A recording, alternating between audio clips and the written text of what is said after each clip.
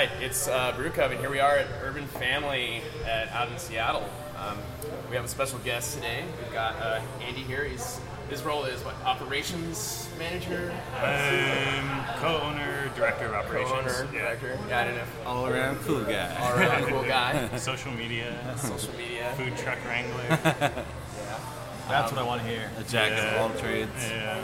And we've got Dark Pony, Highlander, and Black Hat over here. And yeah, we're just having a really great time. This is a first-time experience for, I think, a few of us here, being at the actual facility. My first time here, yeah. And we've all had the Urban Family beer, and Highlander's actually dealt with it quite a bit. A lot of you guys. Sweet. Well, and I came up here not too long ago, and I'm trying to remember the guy who I met, but he hooked it up. I think it was the sales manager. Oh, JD? Yeah, JD's rad. JD was super nice. Tried pretty much everything you guys had. Sweet, man. Yeah. Cool. I mean, our team is so different. I worry when people are like, oh, I met this guy. I'm like, I have no idea who it was because we've changed since January, everybody's name. So That's crazy. Yeah. A lot of transition. Yeah, it was mostly like old ownership. So I'm one of the newer owners. I took over kind of running things about a year ago. Gotcha. And then, just kind of working on building the team and changing a bunch of stuff. And I'm sure hope people have noticed how much we've changed in the last year. I definitely have. As someone who's sold you guys for at least 2.5 years, I was noticing the lack of movement with the original stuff you guys were putting out. It was really high quality, but price-wise, it was a little above most people's price point for like a $375. Yep. And then you made some adjustments and made stuff a little more affordable while still maintaining quality and made it a lot more accessible. Yeah. So I'm assuming that was more old management that was pushing for that. That was one of the questions I had for you. Was that change, because it helps a lot. I think Sorry, did you guys want to say more stuff before I go into all this? No, that's fine. This is how we delve into it. Yeah, okay, definitely. cool. Just jump right in. Coven way. Yeah. So when I showed up, I kind of came into a lot of interesting challenges and a lot of opposing mindsets over how things should go. And I really worked. I mean, I brought my attitude in here of like, I want to own Seattle. Like, it's silly that we're not on every, in every bar that serves craft beer, and that we don't know everybody we possibly could to like move the product and stuff like that. And so I kind of listened to everybody that was buying our beer. Like, what was the complaint? Like, you don't have half barrel kegs. Like, we could sell you better if you're in half barrel. Just simply to push like something on like say like a 40 tap list type of bar. Yeah, or like a higher rotation. Yeah, like Brave Horse doesn't want to be swapping 6 stills every 5 seconds and stuff like that. So just having like that is one thing that we put in place. And the price points were a little tough, but just kind of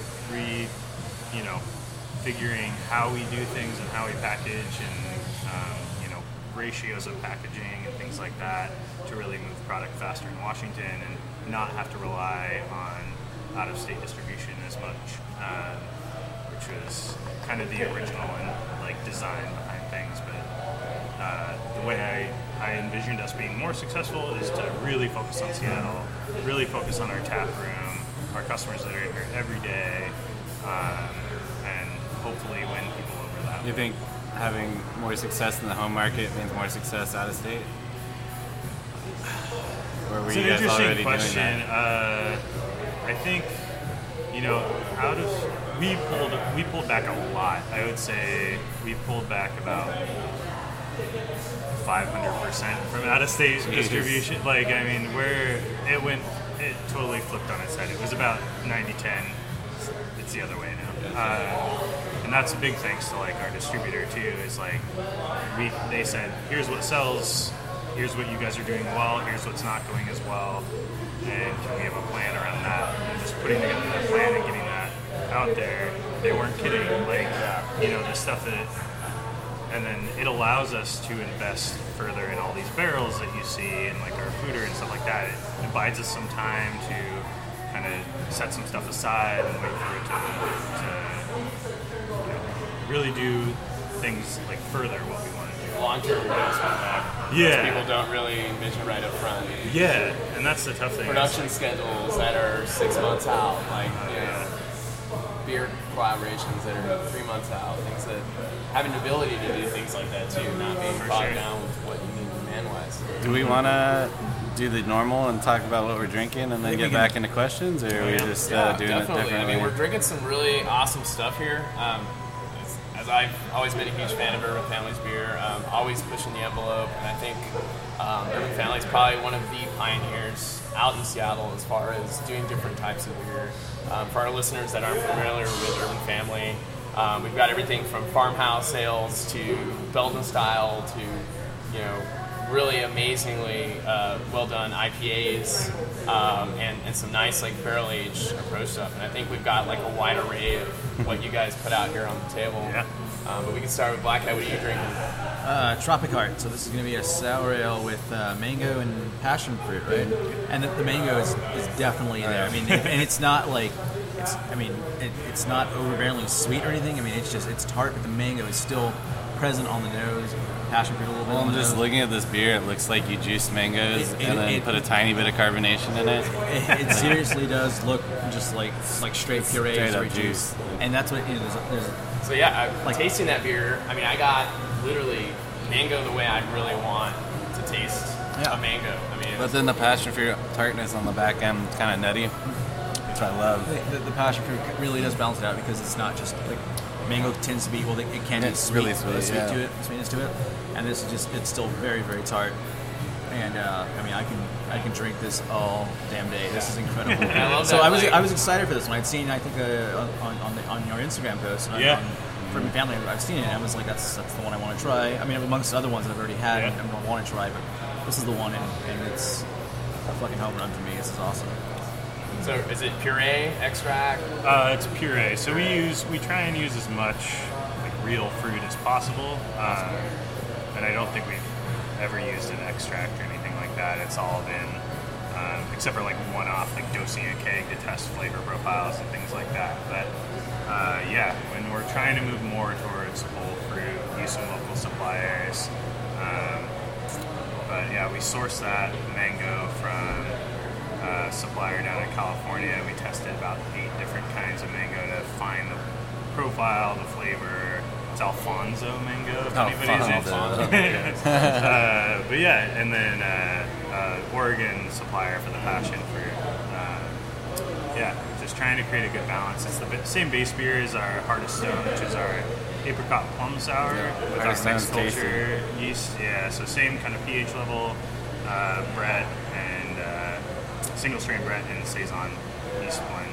So this has single strain Brett in it, and I think the mango overwhelms it. You get the tartness, but I don't get like that woody. Well, I guess the tropical aspect is gonna get lost in this beer too. I don't get any of the woodiness or any of the dryness from Brett because it's so juicy. For sure, and it's just more of kind of a depth thing that we hope to bring out in every beer. Like you don't really notice it, but it brings a different level to it in a stainless sour that's more complex and interesting. Good dynamic, definitely. Yeah. Do you feel like this helps even dry it out? Because I know it's juicy, but it's not like this lingering kind of like residual, almost sweetness that's like, I can only have like 4 to 6 ounces. And that's why, like, usually if you drink, a lot of, the acidity is kind of like, I got to stop, or if it's too sweet, or, and some that use extract, it just stays lingering in your mouth, and you don't want to drink more than, a half pour. Then you start getting weird flavors that shouldn't be associated is just, with that. completely, for me, it's just completely palatable. It doesn't coat your tongue with just, like, residual mess from, like, all the fruits and everything. And Solid beer. yeah, it's a very solid one. Yeah. I'm a big fan of it. Highlander, you got something else there? You got something pink and amazing. Looking thing. I don't remember what this is called, but it's Delicious ambiguity. Delicious Ambiguity. It's a strawberry basil saison. Raspberry basil. Raspberry basil. Good thing someone here knows what he's talking about, because I clearly don't.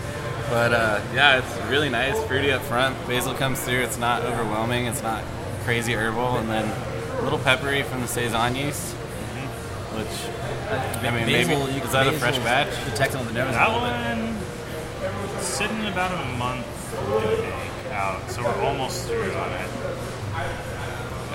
A little more pepper than I would prefer for something fruity like this, but I mean, I still really like it. It's a beautiful beer. I think it's those herbal notes, like in the background from the basil, that you pick up a little bit. The nose is perfect. I'd say sit on this one, warm it up. It's like maybe 5-10 degrees. Yeah. Maybe it's probably sitting pretty close to 55 now. Basil comes out more.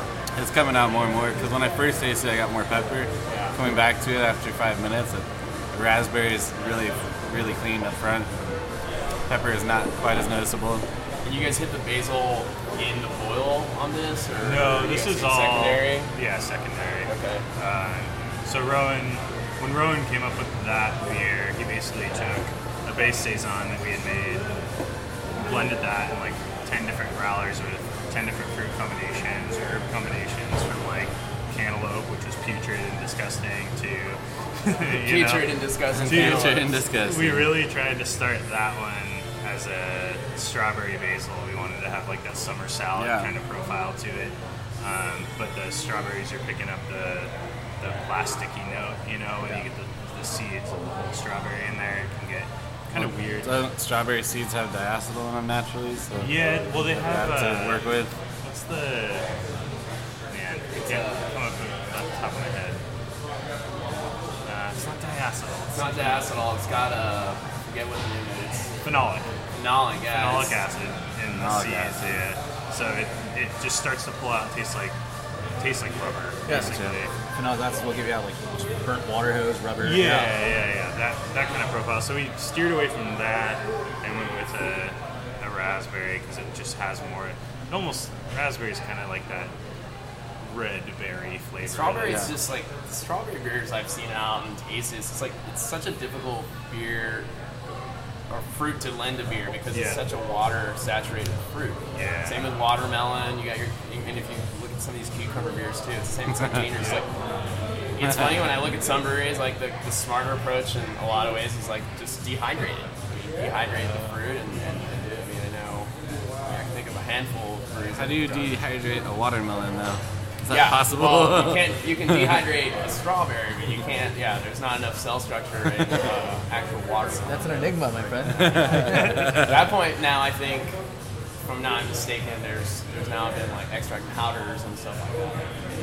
Yeah. Watermelon stuff, which is beyond me as to how they actually make or manufacture that stuff. Science, man. Science beyond our realms for sure.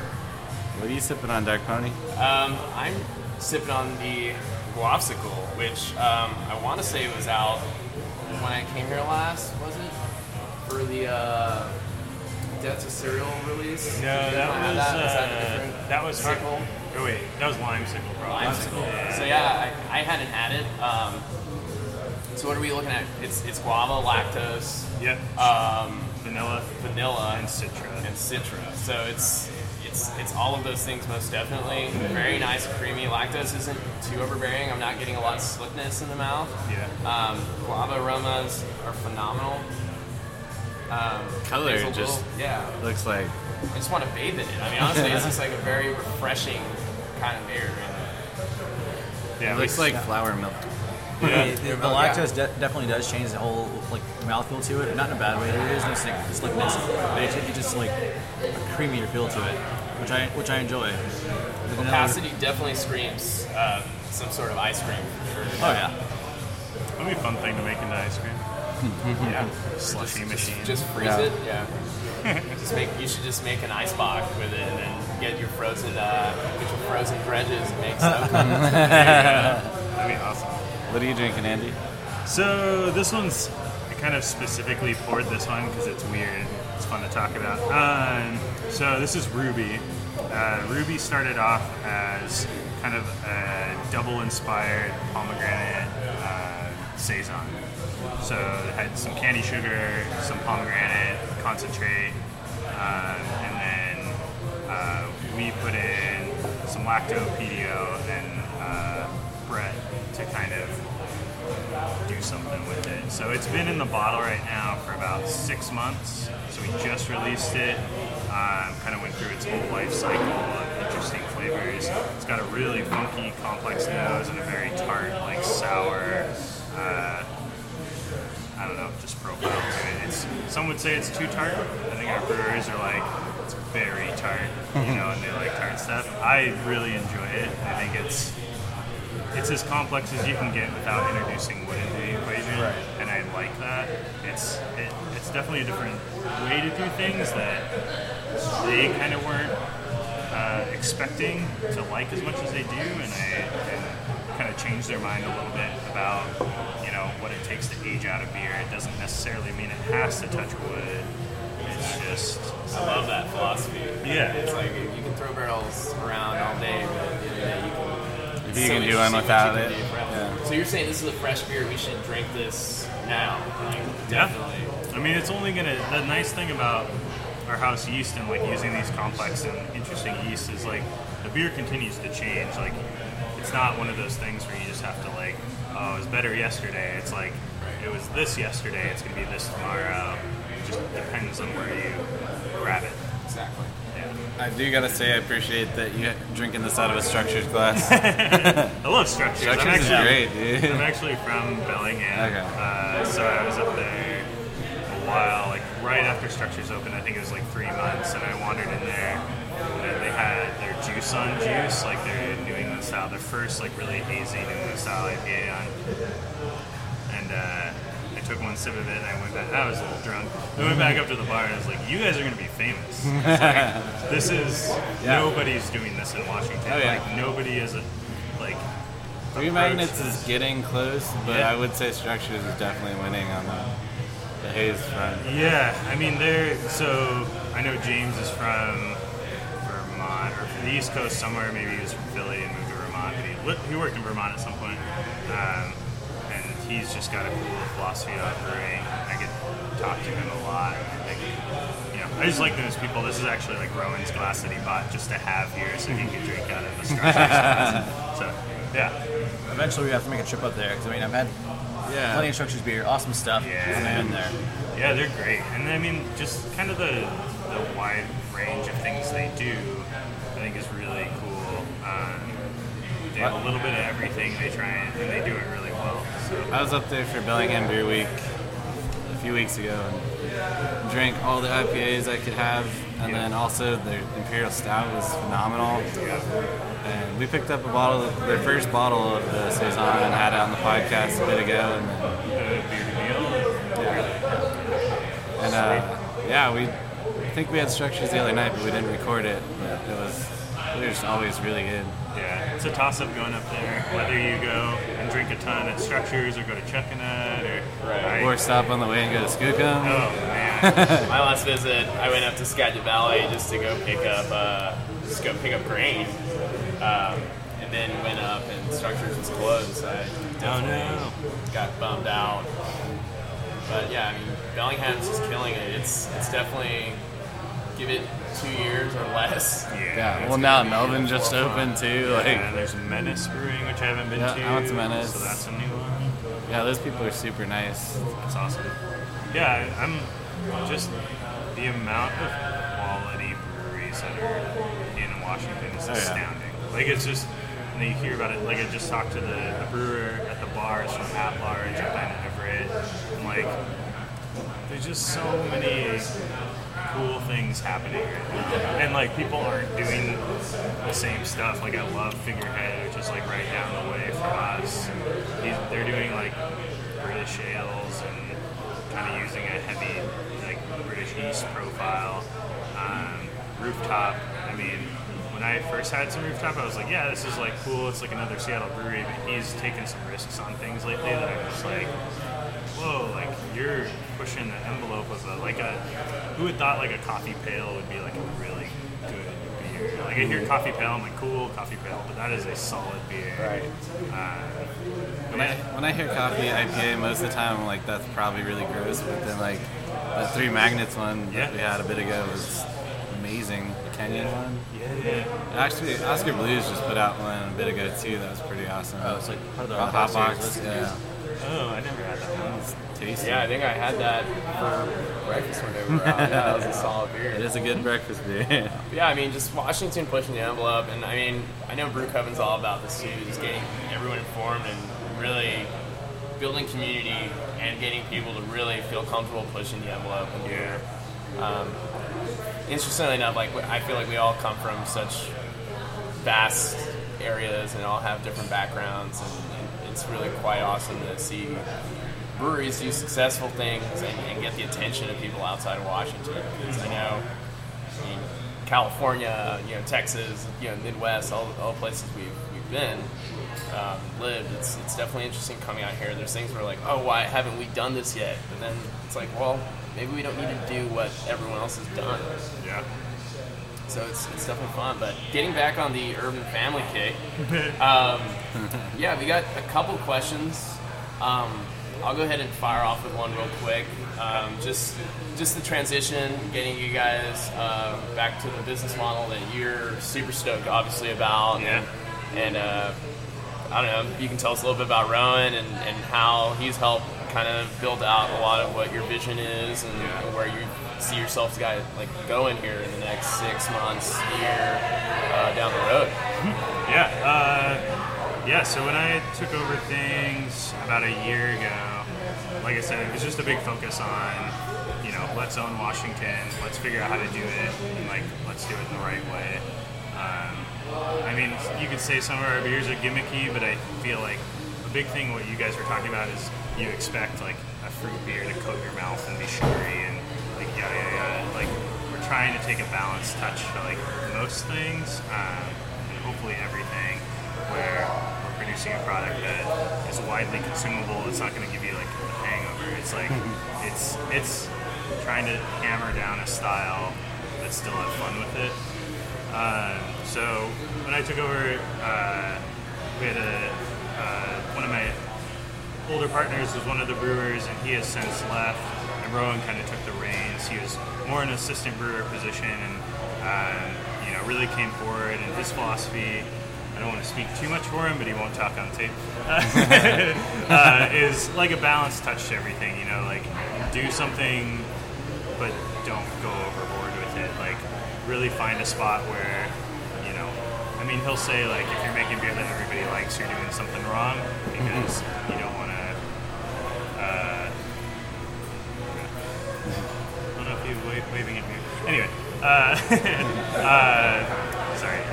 Yeah, he really wants to take a balanced approach to everything, and through kind of the late parts of last year, early parts of this year, he was the one steering the ship, kind of designing beers, bringing things out, and really doing a lot on his own with help where he could find it. And then at the beginning of this year, we found Isaac, Isaac came from New Belgium, had worked there for about 5 years, and Rowan and I really made the decision of like, who do we want to come in and help with this? Because we all have something to learn. I think Isaac coming from a bigger brewery, coming to a smaller one, like I think his eyes were giant for a month or so, and he's like, oh God, like there's not this in place or this in place or this in place that makes things like super easy. We understand. Yeah. Very good vibe with them. I mean, it's tough being a small brewery when you don't have all the resources you need to do the things that you want to do. But I think we found a good balance. Rowan, we all had conversations. Isaac moved out here from Fort Collins. The conversation was really around like who can grow us the best, just as far as knowledge and passion and whatnot, and who can teach everybody something, and can we teach him something? And I think we're all in a cool state right now of like learning and progressing and hopefully doing something interesting and pushing the envelope. And I think that relates back to like that balance issue is like we want to push forward, and Isaac said to me the other day, he's like, if I had it my way without Rowan, all of our beers would be green. Just because, I want to make them green. Like, it's fun. Let's make a green IPA. Let's do this. Let's do this. Let's do this. Rowan's like, yeah, let's pull it back. Let's do, 1 gallon per barrel or this or that, or just to change it up and make it. So voice of reason, but still still willing to like go beyond. Yeah. Yeah, just we want to find a balance to everything. I mean, we're definitely brewing by committee here in a way where it's like we come together and we're like, what's the best approach for this? Because everything has, you know, a piece of everybody in it. And I think, you know, a big part of when I took over was, you know, what does urban family mean now? Like, what are we trying to build? And like reflecting that with myself was like, I want something that everybody makes. I don't want a dictatorship. I don't think beer is made by that. I think beer is made by communities. And I think that if you try and pigeonhole it or say, you know, I'm not going to pull a barrel off of this batch to throw in a barrel to see what it does in 6 months. Right. Like, you got to be willing to take those risks at some point. And yeah, we're going to screw up, or you know, something's not going to taste right. We're going to have to dump it down the drain. But I think at the end of the day, like, we learned something, and it makes the other beers that much better. So, really, my idea behind this whole philosophy is like working as a team, finding the right people, bringing them in at the right time, and hopefully translating that message to everybody that steps in the door or tries our beer on tap or Buys a bottle or takes his bottle elsewhere. Yeah, I mean, I want you to see the porch swing and kind of reflect back on, you know, our logo is like, you know, that stands for, you know, we're all working together, we're all coming together. It's a relaxed environment, and hopefully you enjoy the beer. Yeah. You know? I think we all agree on that. We all enjoy beers. Yeah, beers are good. But yeah, did I answer your question? Absolutely. I also like to ramble. Oh no, That's what we need. that's why you start a podcast. You start a We podcast all- to ramble. And then you just let someone talk. And then you let someone talk. There you go. We get to drink and ramble all we want since we don't know, you know, it's a place to ramble. So Awesome. and Highlander, you got something you wanna? Got something new, and I haven't tasted it yet. Which one's that? The Originator Double IPA. Nice. What are the hops on this guy? It's a closely held secret. No, it's predominantly Cascade hop, which is the idea of the Originator name. oh, okay. So we wanted to take the original kind of like aroma hop and bittering hop that was used in a lot of Northwest beers and kind of apply that in the New England style way where it's like that late edition Whirlpool, heavily dry hop.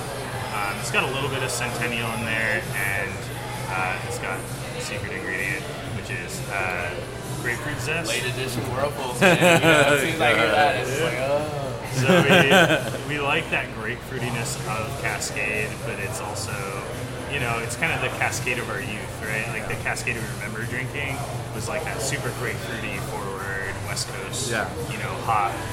So we zested a bunch of grapefruit, threw that in too, just to kind of get a pop of that a little bit. This is really And tasty. it's definitely noticeable, and that's what I love. I mean, it's a hazy IPA, so you get like that mouthful of a hazy IPA, but you cascade like, you know, the grapefruit notes and also a little bit of pine like comes through. So it's kind of that truly is like an east This and is west. the West Coast fusion for sure. Yeah, I this get definitely I get is. my pine tree in my beer. Which I That's love. why there's definitely pine up in it, and that like you said exactly. It's like The pine tree haze.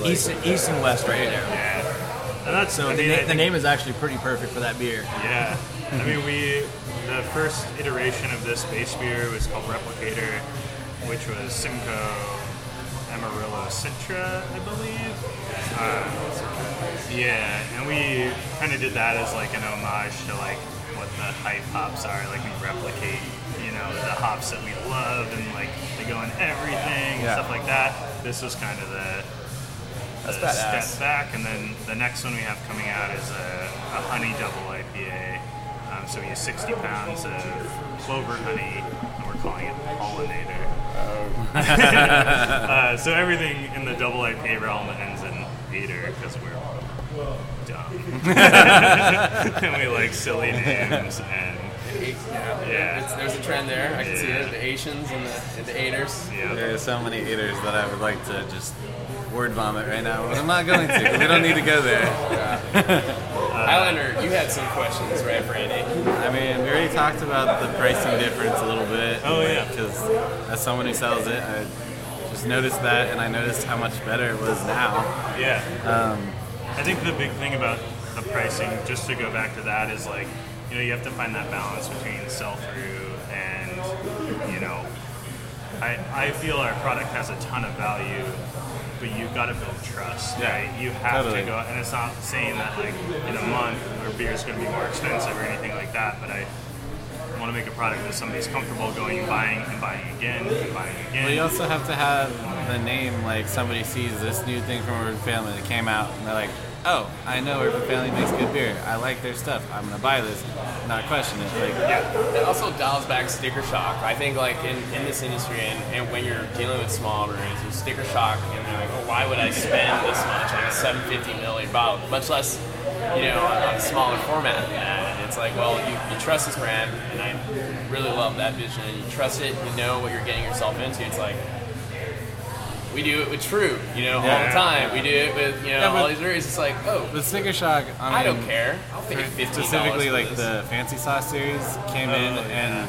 they're retailing, I think, $18.99, $19.99 a bottle for a $3.75, and I couldn't move it.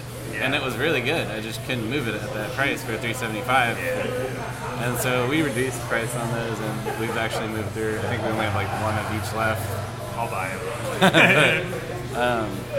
And then you change the pricing and started putting out the stuff. And you're doing 500 mils for most of your stuff, right? Yeah, so we do 500 mils, and then we have a line of brewery-only stuff coming out in 750s that's probably right around 3 to 6 months out at this point.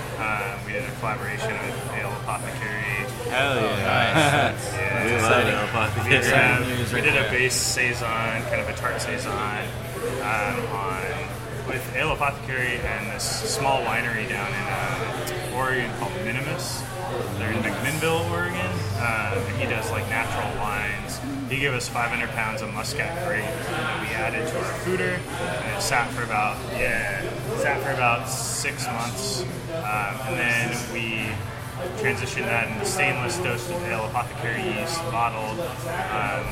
We did another addition of grape must into half of that, and then we did so there's a single must and a double must, both dosed at Ale Apothecary culture that's going to sit for about 6 months and just kind of go through its life cycle, much like Ruby did, but with that wood component to start. That sounds amazing.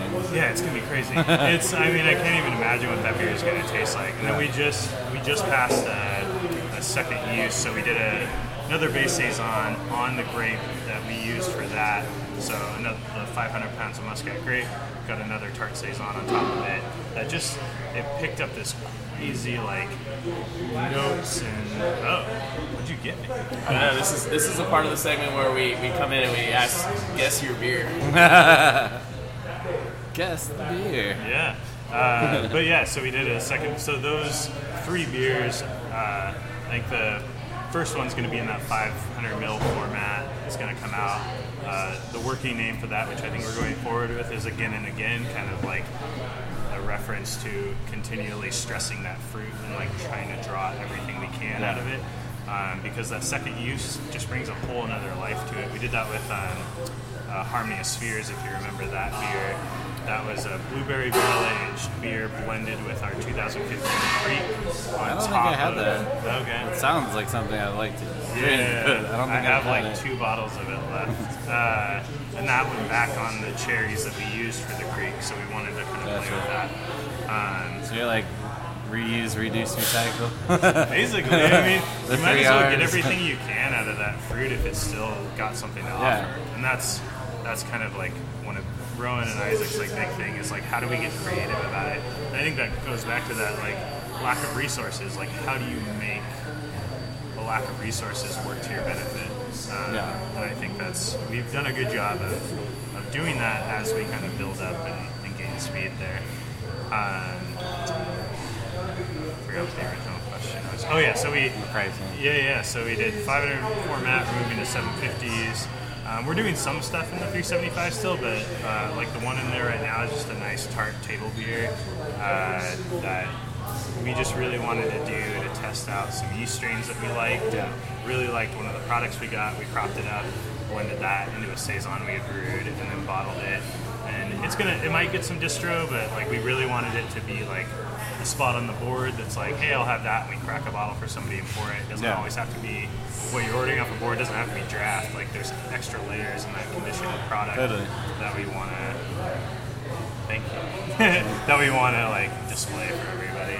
Well, I think the other question I had is like, I don't really know much about Urban Family's background, and actually today is the first day when you said it's a swing. When I realized that it was a swing, I always just thought it was a U. Oh, interesting. I guess that's maybe. I thought it was a swing. I could see the swing right away, but I guess I that's can see what where the you're coming designer's probably intent. I always thought it was a U, and I was like, that's cool. Yeah. So It's a bench swing. if you look at like the old logo, so before I was involved with, this is Madam, by the way, I got it. I was still swinging. And he named that beer. Yeah. So when they started as more of a brew pub, and they were trying to put on East Coast beers that didn't necessarily make their way out here. Their logo was very different, but they had like a porch swing up in the brew pub. Then they got a small brewing system, started putting some stuff on draft, and then moved over here and expanded the system out to the 7-barrel or the 10-barrel, depending on how you treat it, that we have now. And went through a couple equipment upgrades, and then that's when I joined. So they kind of formed a lot of this stuff. Banging around in the back. They kind of formed a lot of this stuff before I was involved, but I was always kind of aware. Like I'd gone to the brew pub a lot.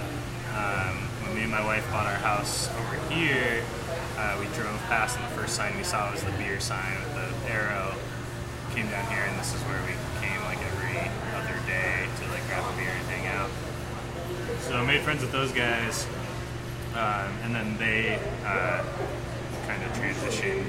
They wanted to move back to the East Coast. They had other kind of plans for what they wanted to do professionally, and I kind of worked up, taking over ownership and operations and things like that, and kind of revamping the team. So, yeah.